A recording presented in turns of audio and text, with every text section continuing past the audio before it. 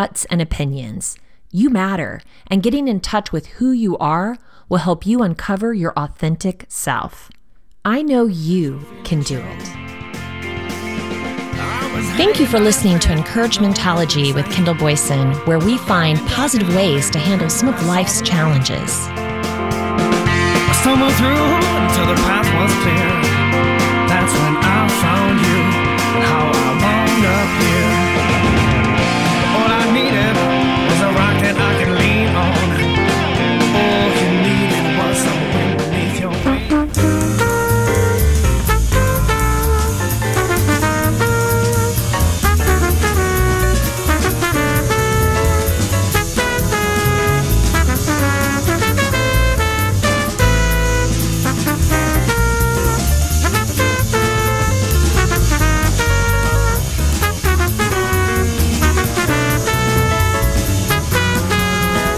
Tuned into KBOO Portland on 90.7 FM and streaming on the web at kboo.fm.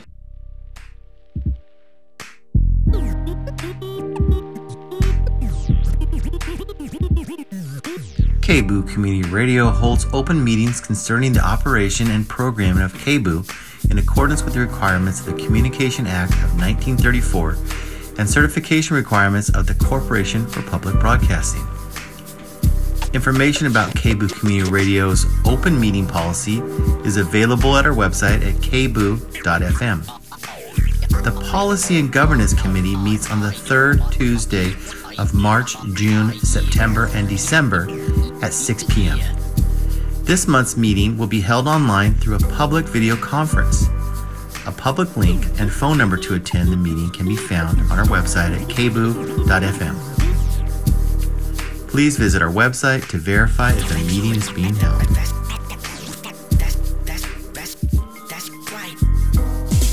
This is Radio Ecoshock with Alex Smith.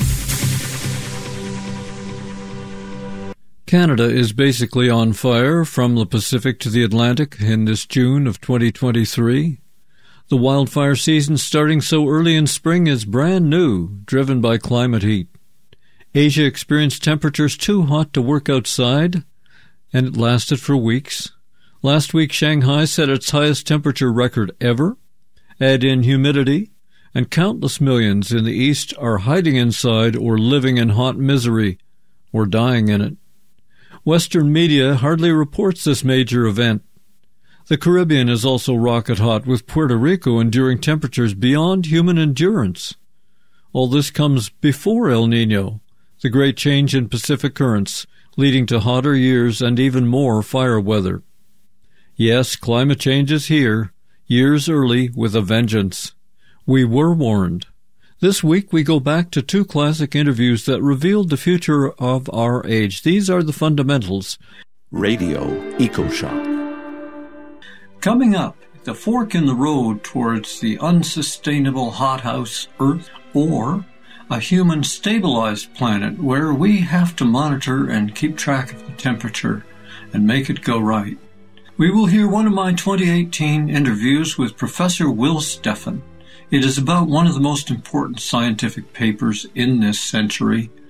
And then we search for the tipping points that could force the climate into hothouse Earth. These are the planetary boundaries. You will hear top Swedish scientist Johan Rockström on Radio Ecoshock as I recorded it in 2016. Let's get going. In last week's Radio Ecoshock show, Professor Will Steffen told us, so even when we know climate change is coming and it's going to be dangerous, can we really make a plan to survive the breakdown of society? I mean, isn't the point being that society breaks down and things don't work anymore?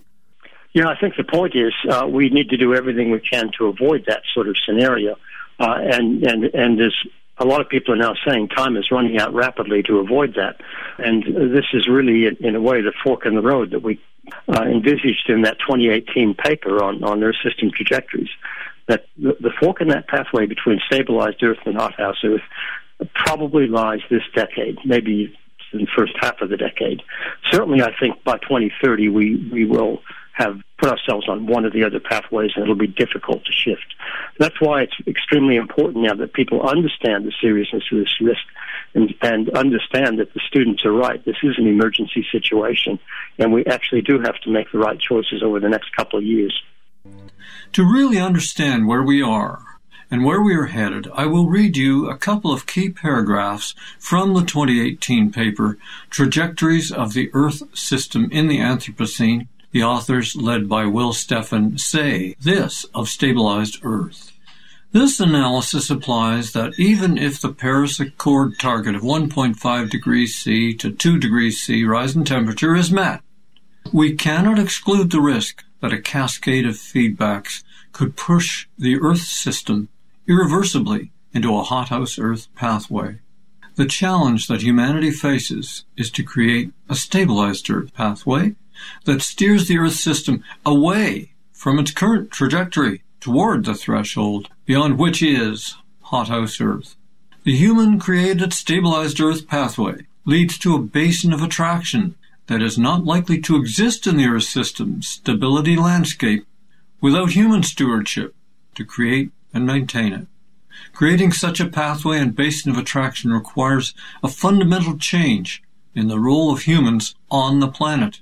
This stewardship role requires deliberate and sustained action to become an integral, adaptive part of Earth system dynamics, creating feedbacks that keep the system on a stabilized Earth pathway.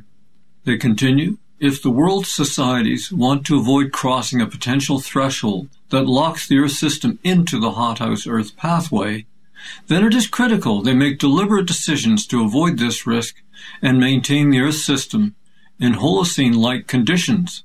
This human-created pathway is what we call stabilized Earth, and that's where the Earth system is maintained in a state with the temperature rise no greater than 2 degrees C above pre-industrial, a super-Holocene state.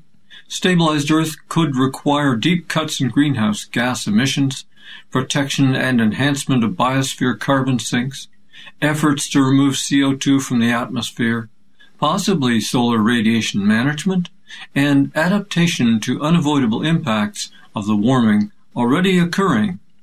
In essence, the stabilized Earth pathway could be conceptualized as a regime of the Earth system in which humanity plays an active planetary stewardship role. We emphasize that stabilized Earth is not an intrinsic state of the Earth system, but rather one in which humanity commits to a pathway of ongoing management of its relationship with the rest of the Earth system. That was a reading from the paper Trajectories of the Earth System in the Anthropocene, as published in the Proceedings of the National Academy of Sciences, August 14th, 2018. Let's go to my interview with lead author Will Steffen about this overview of our plight. This is Radio Ecoshock with Alex Smith.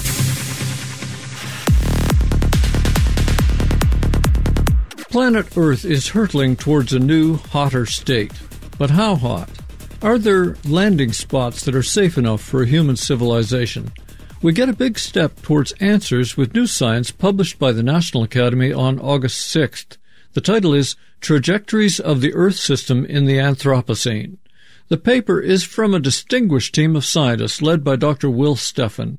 Will was educated in the American South and transplanted to Australia, where he led research institutes and advised governments.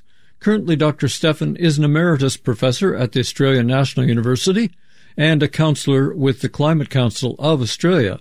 He's also a senior fellow at the Stockholm Resilience Centre. Will Steffen, welcome to Radio Ecoshock. Thank you very much.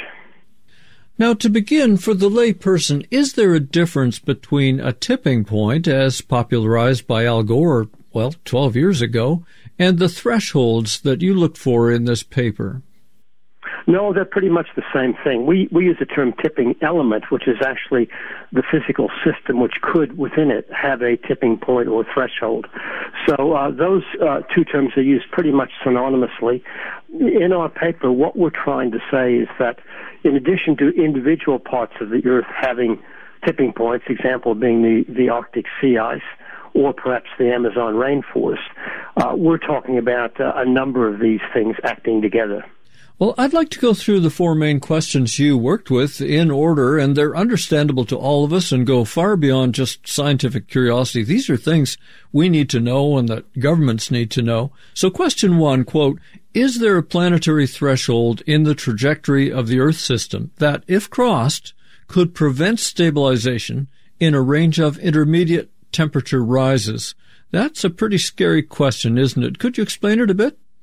Yeah, look, I think the dominant framework for the climate change issue is that our emissions of greenhouse gases will be the dominant driver no matter how hot it gets. In other words, the more we emit, the hotter it gets. Once we stop emitting, the Earth is going to stay there. In other words, we could park it at 2 or 3 degrees and it'll stay there. We're saying that the Earth is not a simple system. It's a complex system. And a lot of complex systems have behavior which looks at sharp transitions between a couple of well-defined states.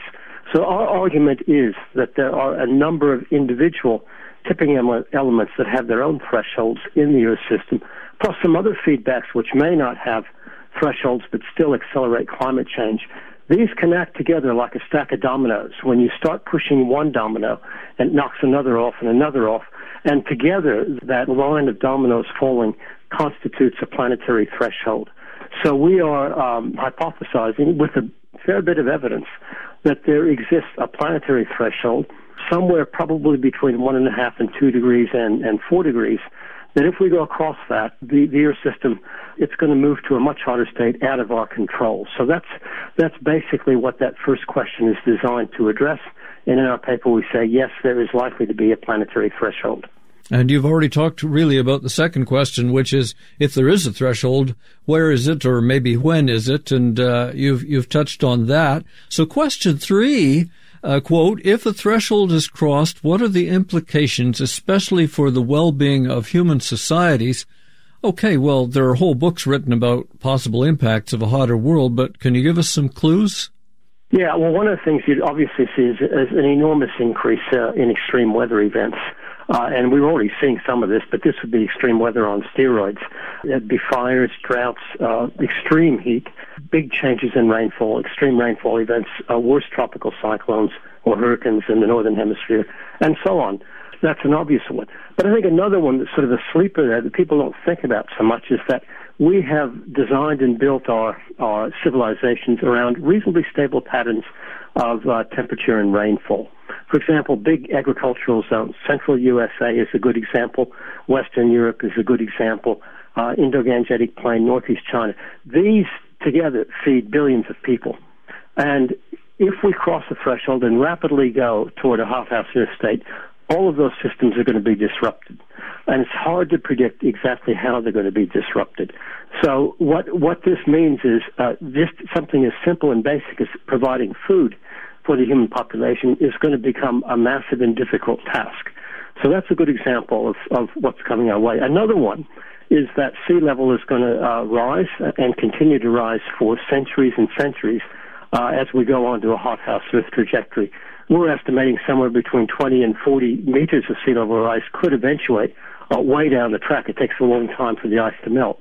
But you could get sea level rise rates as high as 2 meters a century. And that's a pretty high rate. That now comes into a human perspective in terms of a very large amount of coastal infrastructure that then becomes vulnerable. And you can go on and on. It's not a very pretty picture when you actually start looking at it in detail. Well, I'd like to leave until later the question about what human actions could save us from the worst of a hothouse world. It's important, but there's a couple things I'd like to get to first, including in the AR5, or the fifth assessment of the Intergovernmental Panel on Climate Change. That was finalized in 2014, and it talked about a medium confidence that a threshold for abrupt and irreversible climate change exists. Does your paper go beyond medium confidence that that threshold is there? Yeah, I think we've got much higher confidence than that, because as we say, all of these processes that would form a planetary threshold, we've seen how they've operated in the past, so they're real processes.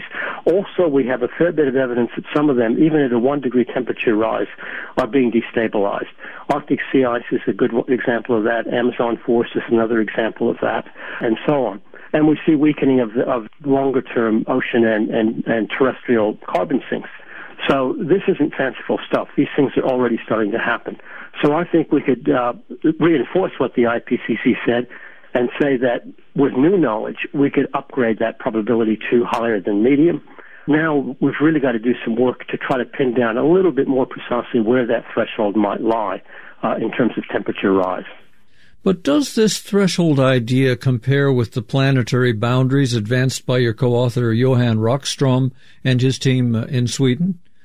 Very much so, because what we're saying is, and the planetary boundaries are a reasonably conservative approach, saying that if we want to be really certain, or with a very high degree of probability, that we're going to maintain a Holocene-like state of the Earth system, then we have to make sure we avoid these thresholds and these feedback processes.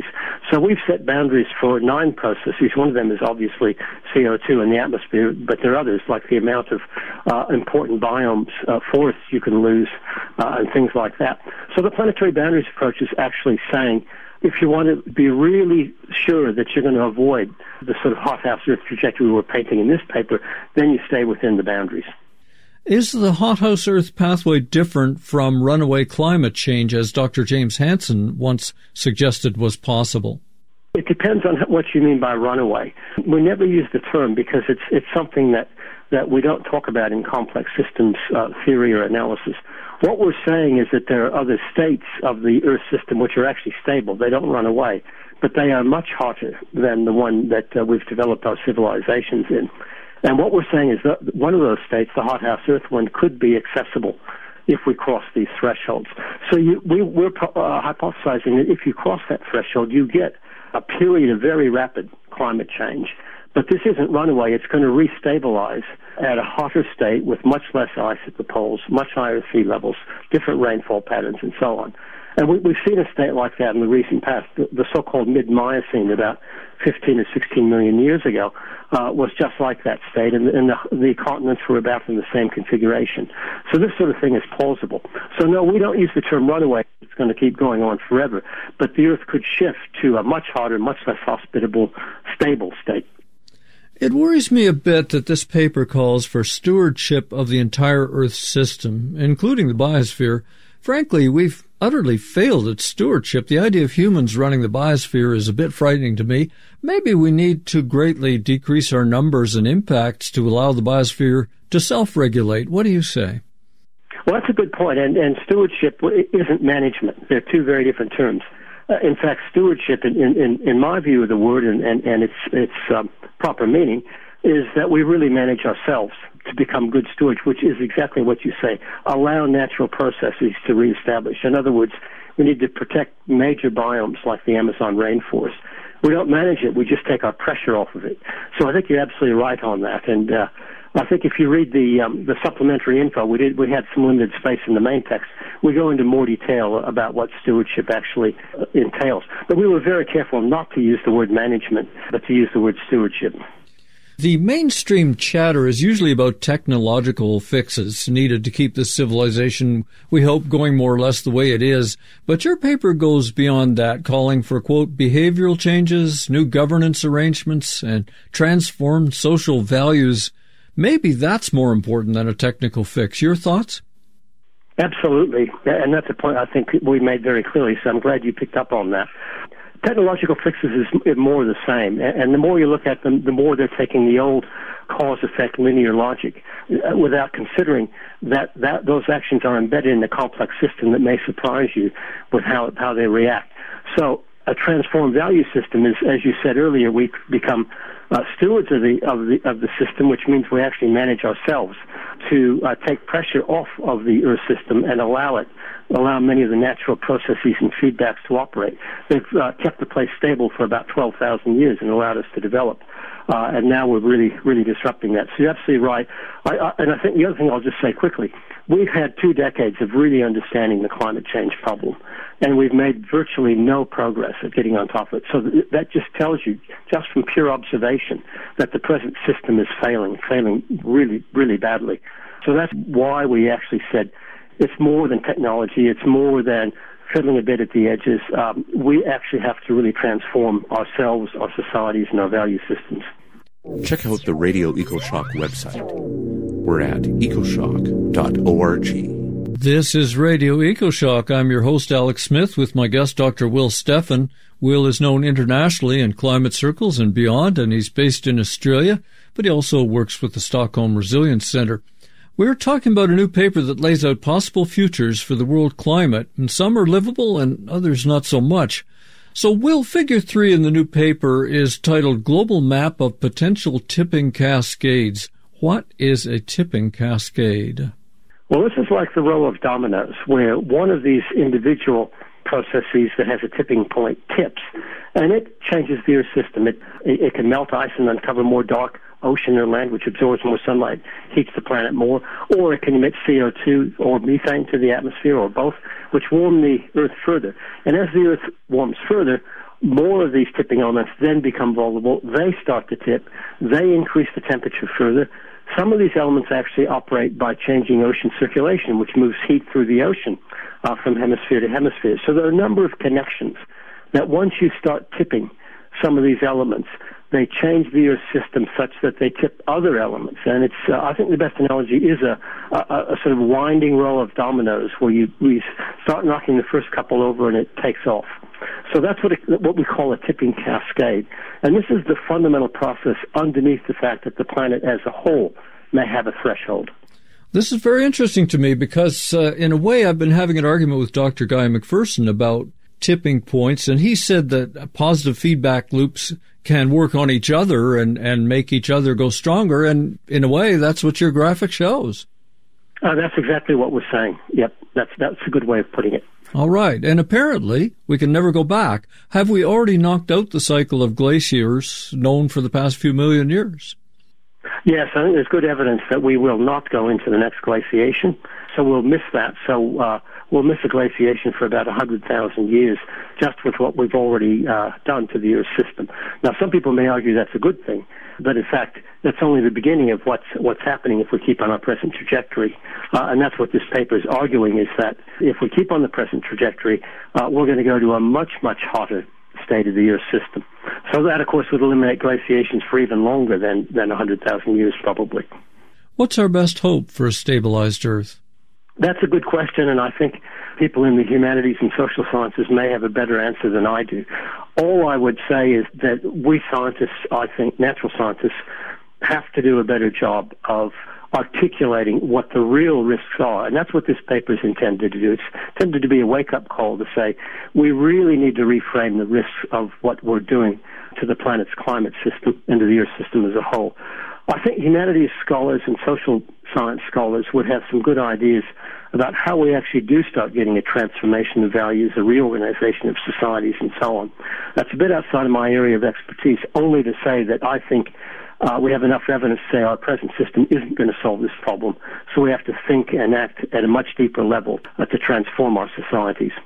Well, I'm going to try and go a little deep here, and I can't explain it very well because I'm not a scientist, but I noticed that Dr. Joachim, or John Schellenhuber, is a co-author of your new paper, and in his 2011 speech at the 4 Degrees or More conference in Australia, which I broadcast on Radio Ecoshock, he said something that always made me wonder. Now, according to my blog notes about that speech, he said studies in physics show the temperature is unlikely to stay anywhere around the 7 degrees C hotter mark.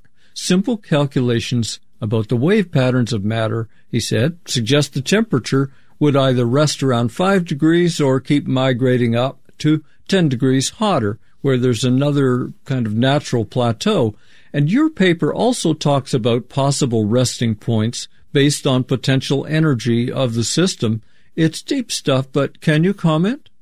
Yeah, look, ours roughly corresponds with John's 5 degrees. We're suggesting 4 and 5 degrees.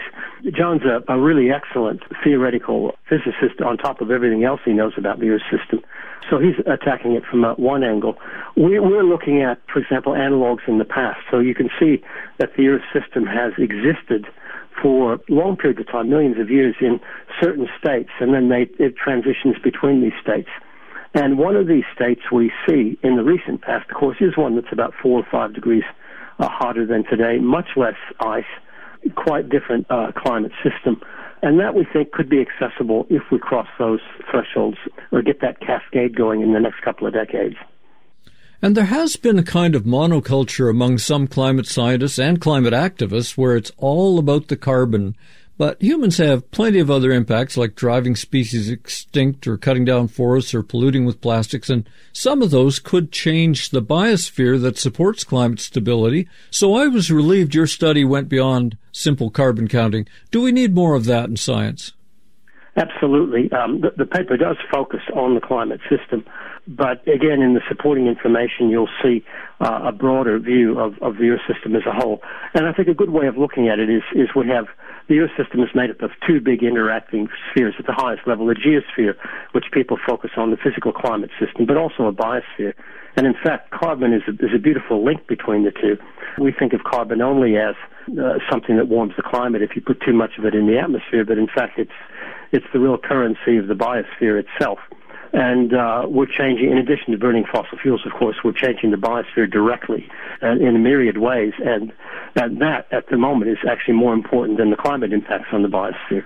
So, yes, it's extremely important that we take a much more holistic, integrated view of the Earth system and of human impacts on the Earth system. Well, as I said, here in British Columbia and all along the west coast of America, we've just gone through another terror summer of wildfires with massive smoke, and I wonder if the release of all that carbon from trees could affect the climate. Your paper says it's possible, yes? It certainly is. In fact, one of the tipping elements or tipping processes we talk about are the vast boreal forests of Canada, Alaska, Siberia, Scandinavia. And yes, they can emit a lot of carbon to the atmosphere. So, and we see, the best data in fact is from Canada, that we see long-term changes that the Canadian forests were basically a sink. They were a net absorber of carbon for much of the 20th century. But around about the 1970s or so, as temperatures started creeping up, we saw, particularly in Western Canada, an increase in spruce bark beetle attacks on the trees, which weakened the trees and made them more prone to disturbances. And of course, with ever-increasing temperature, fires became more probable, and so you had this double whammy of trees weakened by insect attacks and then fires sweeping through them. And the Canadian Forest Service has done an excellent job of actually tracking the carbon implications of all that, and found that over the 30 years post-1970, those forests have gone to being carbon neutral at best, and sometimes even net emitters of carbon to the atmosphere. So that's already a big effect on the global carbon cycle. And what would be the worst trajectory, this hothouse Earth? What would it be like if humans survived to see it? Okay, if you look at, for example, Australia, much of Australia would be uninhabitable. You simply couldn't live there unless people were trucking in water and you lived in air-conditioned conditions for 24/7. And you can do that around the Earth. Large areas of the tropics and subtropics become uninhabitable. As I said before, the world's big agricultural zones would have to change. Most of them would be damaged beyond repair by a rapidly changing climate. Sea levels would just continuously rise.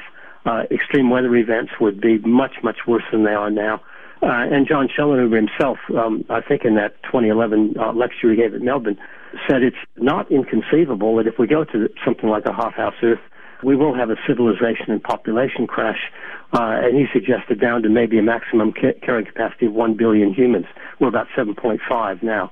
So this is really a collapse scenario. And that's what I think the worst case scenario is, in fact, a collapse scenario, that the contemporary civilization we have today simply cannot exist in a hothouse Earth. Yes, and we know people have to slash greenhouse gas emissions to keep a livable world, and we've had experts on this show go further, saying we will need to reduce incoming sunlight with geoengineering. But your group adds a third way, namely, quote, enhancing or creating carbon sinks. Well, what can we do there? Well, obviously, the first thing we can do is protect and restore a lot of the terrestrial sinks that we talked about, Amazon, other tropical forests, some temperate forests, protect the boreal. But also there's a huge potential carbon sink in the ocean. The ocean's a big player in the carbon cycle. So protecting coastal zones, they absorb a lot of carbon. There have been proposals that macroalgae, big seaweed, can be enhanced, the growth of that, and that would absorb a lot of carbon. Of course, you've got to get that then down deeper in the ocean to have it there for any length of time. So basically, the way we look at it is about a quarter of the carbon that's up there today that's causing the problem actually originated from the biosphere. So getting that back into the biosphere and protecting it would actually be a big step forward. Of course, that's no substitute for fossil fuel, and that's the problem. A lot of people think, well, we'll just grow trees. No, it's not a substitute at all. All it does is restore some of the earlier emissions from the biosphere. So if we want to have a habitable world, it sounds like we need to change everything, our consumption, our behavior, our attitudes. I've studied history. I have difficulty recalling such a huge revolution in such a short time frame, maybe at the start of World War II, maybe. Is it really still possible, Will Stephan, to steer Earth without going into that hellish hothouse ditch? Good question. I think it's a big ask. I think we may have some chance to do it. Humans can move extremely quickly. There are tipping points and radical changes of state in human societies as well, often on the catastrophic side, but occasionally you see societies that reform themselves reasonably quickly. We did after World War II. That's probably the most recent example of where older, more feudal systems around the world were torn down really by this succession of World War I, Great Depression, World War II. And there were quite different economic and governance systems that came out of that. So that was one example, but it took some catastrophic events to trigger that.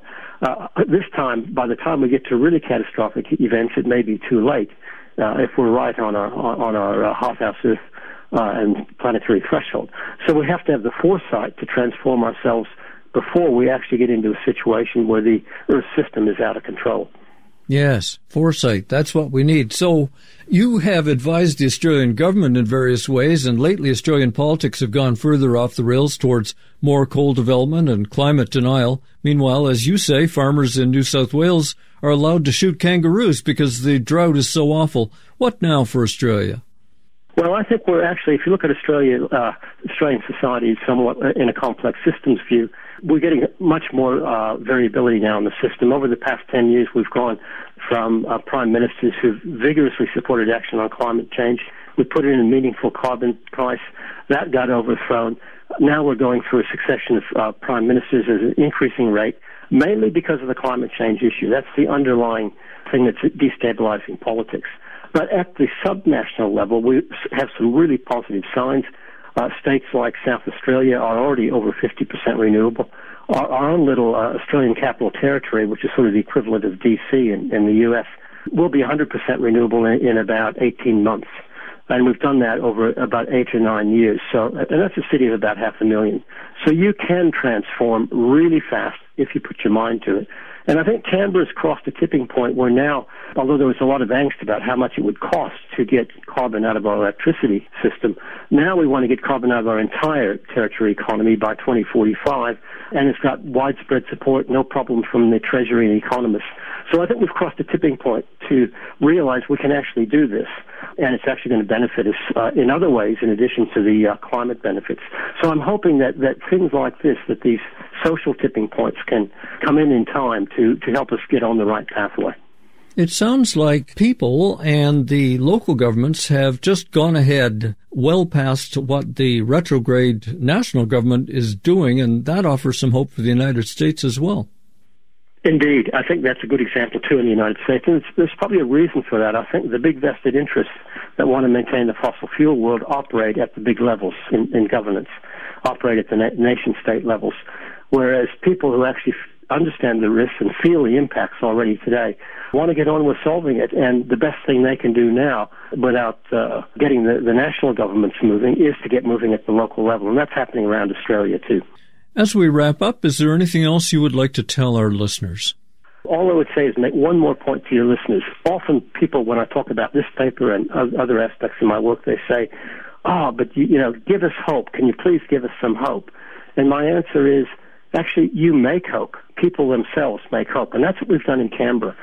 We've got a much better attitude toward this problem because we're actually going out and doing things and making a difference. So my response to people is, you can do something. And the best thing you can do is get active on this, change your local politics, try to change your national politics.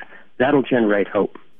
We've been speaking with Dr. Will Steffen, Emeritus Professor at the Australian National University and part of the Climate Council of Australia. He's the lead author of a new paper, Trajectories of the Earth System in the Anthropocene. It is available in full text for free, and you can find links to that, plus some quotes and comments, in my own show blog at ecoshock.org. Will Steffen, thank you so much for sharing your valuable time with our listeners.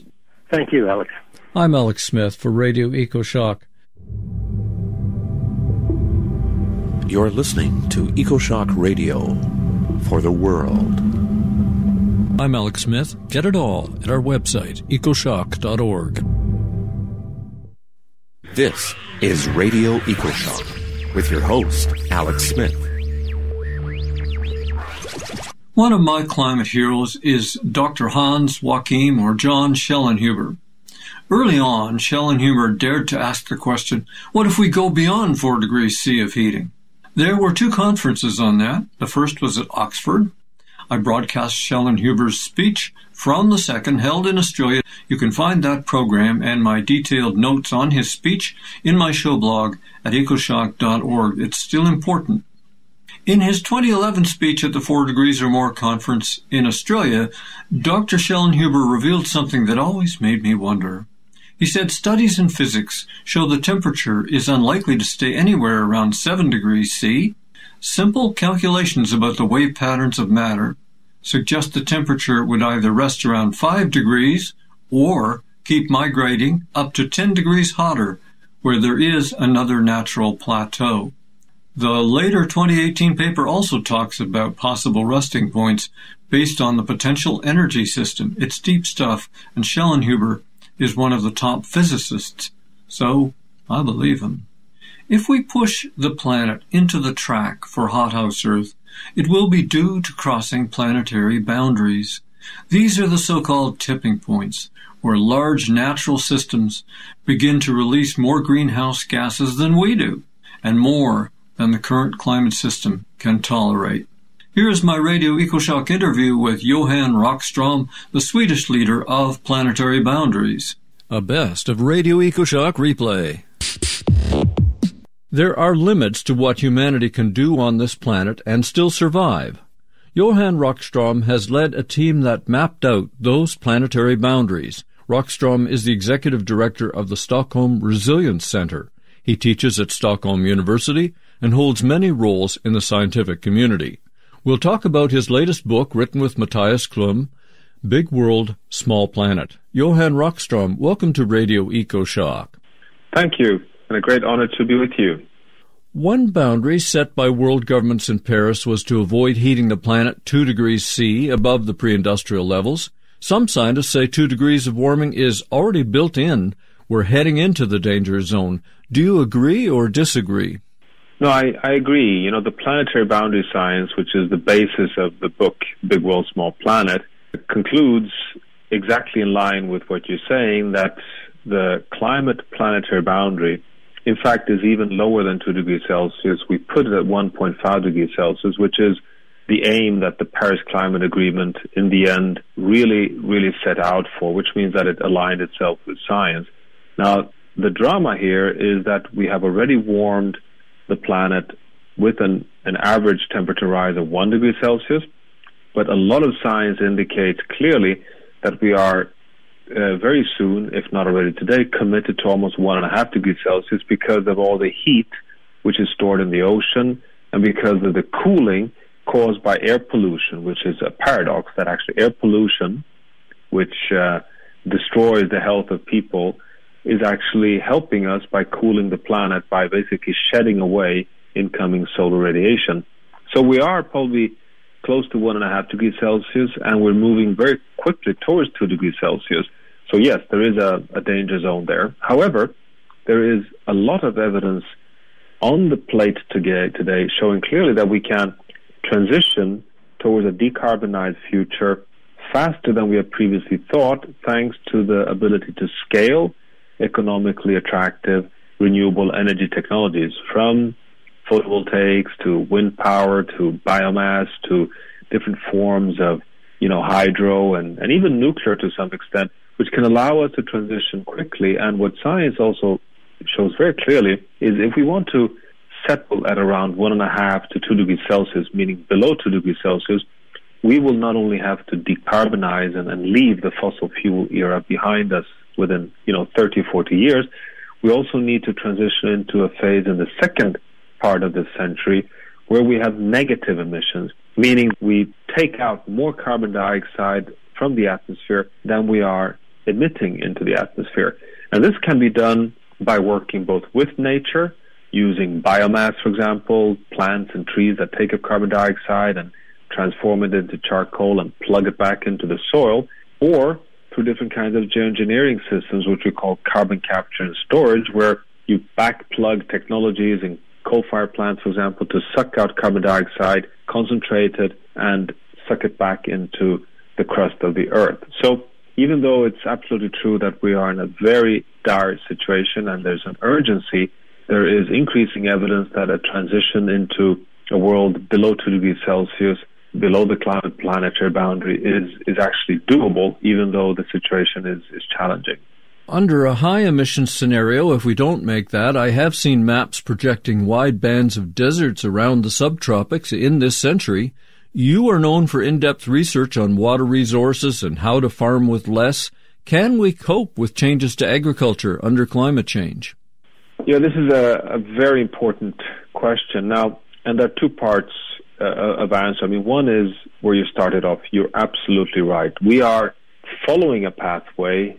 If we continue business as usual, if we do not implement what we have now promised from heads of state of all the world's countries to do in Paris, then yes, we would be first hitting right through the ceiling of the climate planetary boundary of staying under 2 degrees, and we would very likely take us to 3-4 degrees Celsius, which can be described in no other way than being a disastrous future for humanity, from the drought-prone agricultural regions in the center of the U.S. all the way to the tropical, vulnerable countries across Africa and the low-lying island states in the Indian and Pacific Oceans that would have to be evacuated even. So yes, that would be a very dangerous scenario, and the number one victim is everything that depends on fresh water, and among those is really food production as the first victim.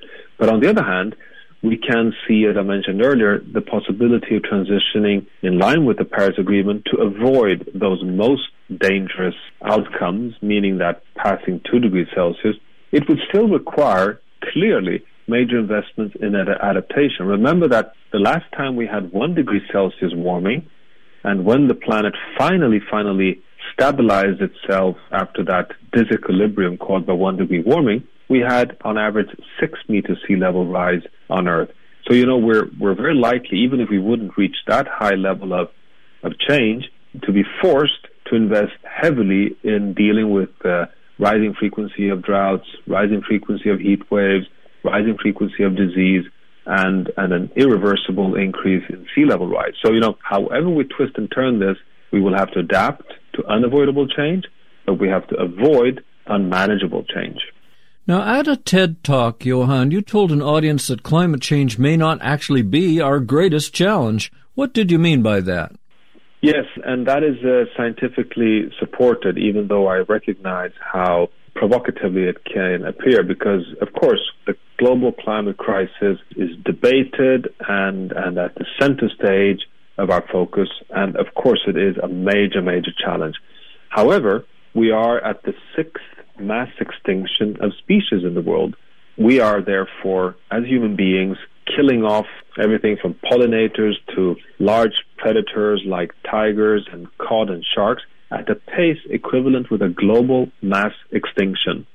Among these 6 mass extinctions, by the way, is, for example, when we lost the dinosaurs some 65 million years ago due to an asteroid catastrophe.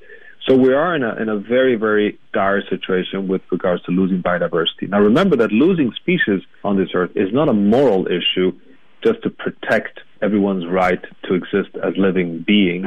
It is really our toolbox to allow ourselves to have a good well-being on this planet, because we need biodiversity to, capture carbon, clean water, have good quality of air, and to produce food.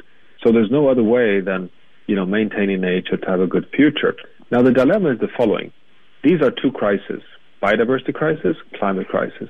However, the climate crisis has a perfect substitution. We can follow the conventional economic theory to say, okay, we recognize that oil, coal, and natural gas is too dangerous, it's too costly, and therefore does not deliver. And moreover, we're reaching a situation with peak of cheap fossil fuel sources, such as oil.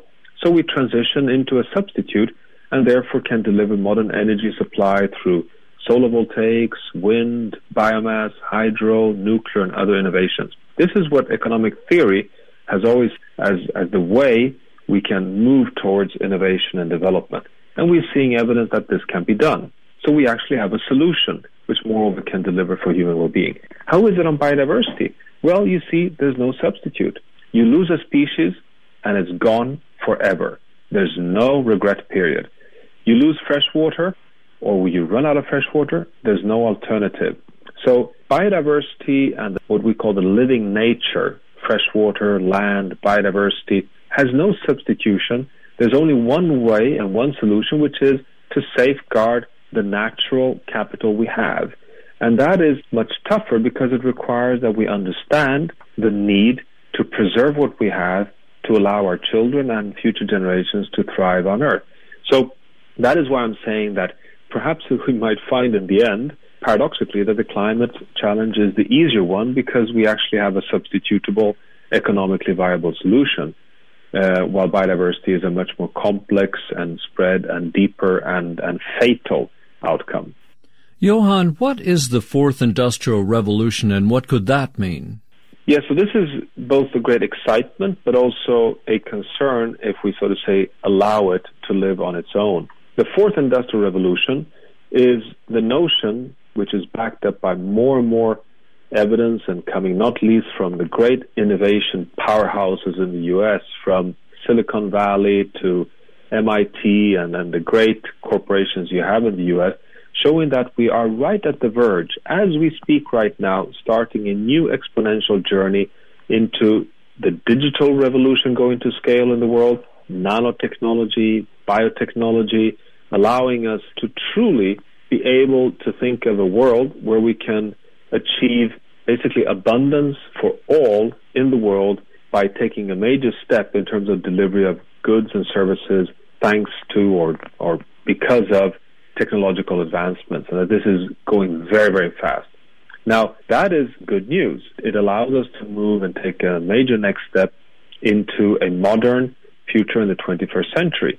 The challenge, though, is the following. We know if you look into the past that essentially all technological advancements have accelerated our journey towards unsustainable development. It has sped up our ability to undermine resources and ecosystems and climate on Earth. So if an industrial revolution is allowed to occur on its own, it could actually accelerate our journey towards hitting these planetary boundaries even more severely. So our hypothesis in the Big World, Small Planet, what we're suggesting is that a fourth industrial revolution has to be capped by planetary boundaries. And perhaps surprising to many is that our very deep conviction is that that would not halt the Industrial Revolution. It would rather deepen it even further.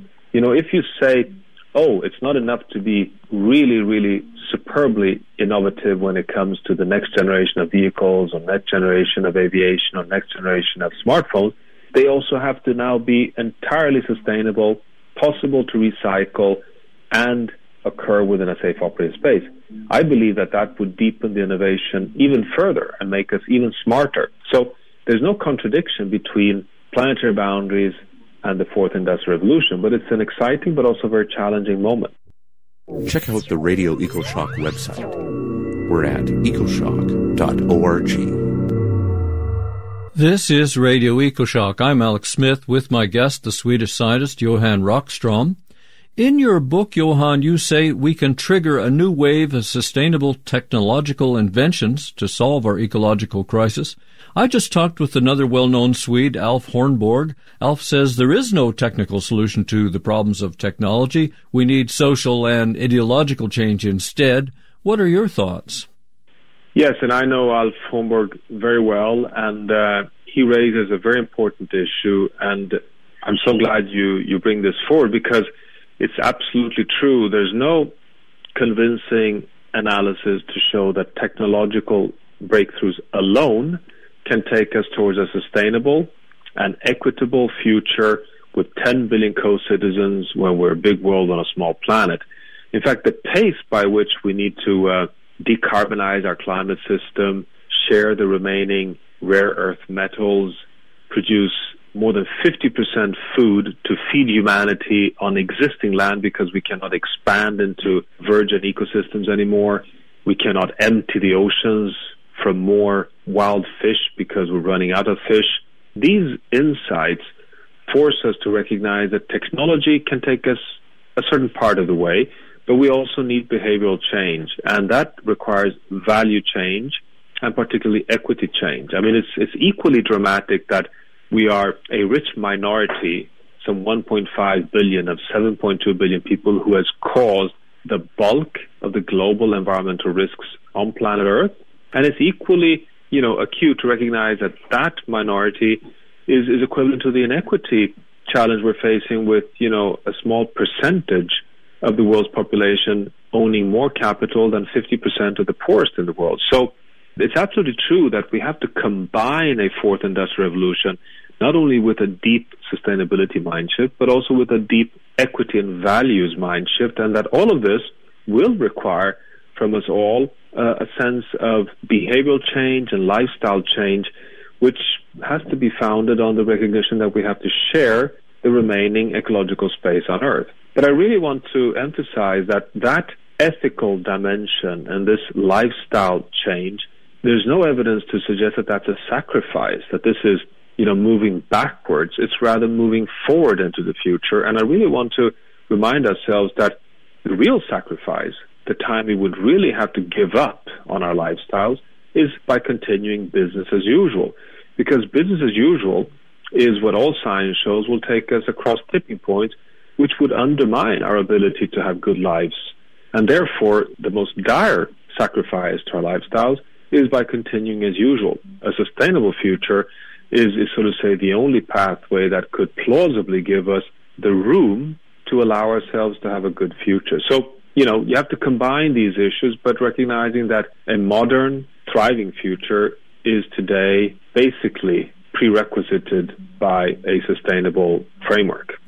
Well, given our situation, what are the most urgent problems we need to tackle first? Well, our conclusion in the Big World, Small Planet is that we have two major, let's say, urgent transformations we need to accomplish. And the first one is, not surprisingly, to bend the curve of emission of greenhouse gases and move rapidly towards a decarbonization of our entire world economy, which means leaving fossil fuels behind us. The number one issue is to halt all use of coal and coal-fired plants, deregulate or stop using oil and natural gas, and move into renewable energy technologies. That is de facto an urgent challenge we face. And the second one is to transition into sustainable food production in the world, because it may surprise you that agriculture is the single largest cause behind us threatening planetary boundaries. Food production is the single world largest emitter of greenhouse gases. Agriculture is the single world's largest consumer of fresh water, the single world largest polluter of our waterways due to too much nitrogen, phosphorus, and chemicals, and the single largest loss of biodiversity. So sustainable food means a healthy planet. And moreover, which is quite interesting, is that sustainable food can also unlock many of the strategies towards more healthy diets.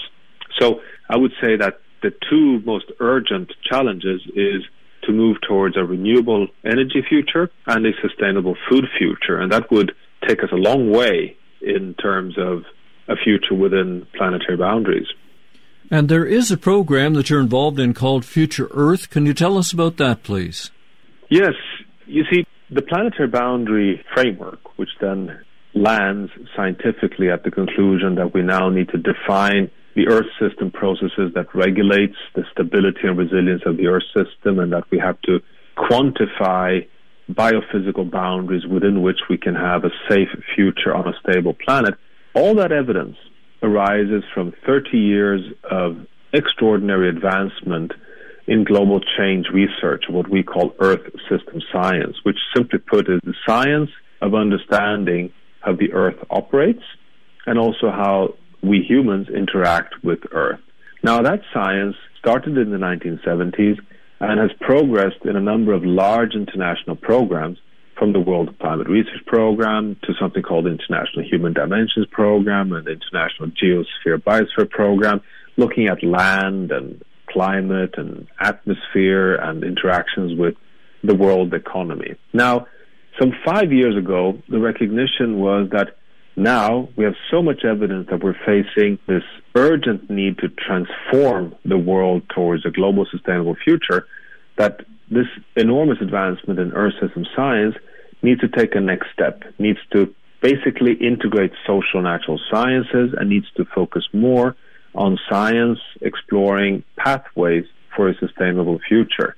And after a long consultation among scientists across the world, with stakeholders from business and policy and civil society, the result is Future Earth. So Future Earth is a step up of the global sustainability science community, from climate change to biodiversity to economics, to start and really address the integrated challenges and opportunities facing humanity to transition into a global sustainable future. And Future Earth has just started.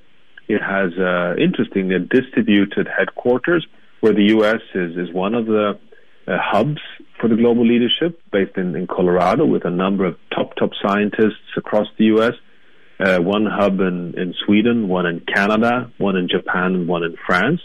And Future Earth has the objective of being, a science platform for collaborative research, searching solutions for humanity's transition towards a stable and resilient future. For your book, Big World, Small Planet, you didn't team up with another scientist, but with a fairly famous photographer. You started talking about the role of beauty. What has beauty got to do with science and policy? Yes, this might be surprising that a scientific conclusion after 30 years of Earth system science, combining, linking climate science to complex research on ocean acidification, lands at a conclusion that a key message to humanity is that if we can safeguard the remaining beauty on Earth, we stand a very good chance of a prosperous future. And that might be surprising, but there's something fundamental here, and it is about the collision between emotions and the rational, between brain and heart, represented in the Big World, Small Planet with the science that we summarize and with the photography that Matthias is displaying. But our conclusion is serious, which is that we live in a world of rising cultural and religious and political turbulence. And we focus so much of our efforts on everything that is so different between the Muslim world and the Christian world and the North and the South, etc., and then all the divides we have. But our hypothesis is that we have a universal value. We have a universal value across every culture, every nation, every corner of this planet, which is that every individual has a relationship to his or her nature at home, and that this nature is what we define as beauty, and that if we can safeguard the beauty we know, and if we all can do that, we stand a good chance of that adding up towards safeguarding the beauty of the planet. So if you look out of your window, what you really care for in nature, be it your closest tree or a little meadow, or as I have, just little rocky spots on the coast of the Baltic Sea outside of the island where I live, these are fundamental, valuable, not to say prerequisites, for us to have a good planet that can continue to deliver human well-being. So the point is that, coming back to this fundamental core of sustaining the beauty can be a key part of our mind shift towards a sustainable, innovative transformation in the future. I have to agree, it's beauty that powers me and keeps me going even in difficult times. From Stockholm, we've been speaking with Johan Rockström, one of the world's preeminent natural scientists, I think I can say. Johan is co-author of the book Big World, Small Planet. He's the executive director of the Stockholm Resilience Center and teaches at Stockholm University. You can find links to his work in my weekly show blog at ecoshock.info. Johan, thank you so much for talking with us on Radio Ecoshock. Thank you, and thank you for inviting me to this very important program. I'm Alex Smith reporting. Check out the Radio Ecoshock website. We're at ecoshock.org. If we can't solve the climate threat, human civilization will not survive. Billions will die. Eventually, all large mammals, including humans, will not be able to survive a wrenching heat surge in the hothouse world. This is live or die stuff. We must all find out what the danger is and what we need to do to stabilize our home planet. I'm Alex Smith. Follow up in my weekly show blog at ecoshock.org. Thank you for listening and caring about our world. Newspapers flying by, TV reporters cry. Every day the news just gets worse while the rage of the people burns.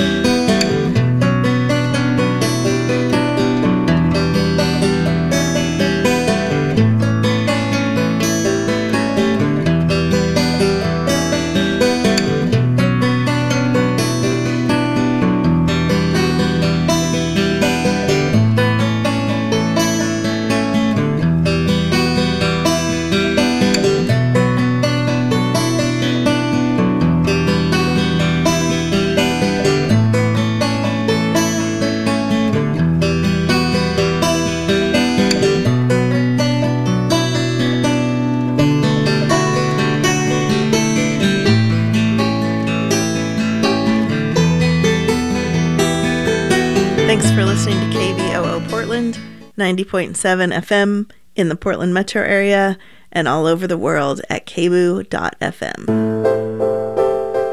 KBOO Community Radio holds open meetings concerning the operations and programming of KBOO in accordance with requirements of the Communications Act of 1934 and certification requirements of the Corporation for Public Broadcasting. Information about KBOO Community Radio's open meeting policy is available at our website at kboo.fm. The Finance Committee meets on the third Thursday of the month at 5:30 p.m. This month's meeting will be held online through a public video conference. A public link and phone number to attend the meeting can be found at our website at kboo.fm. Please visit our website to verify if a meeting is being held.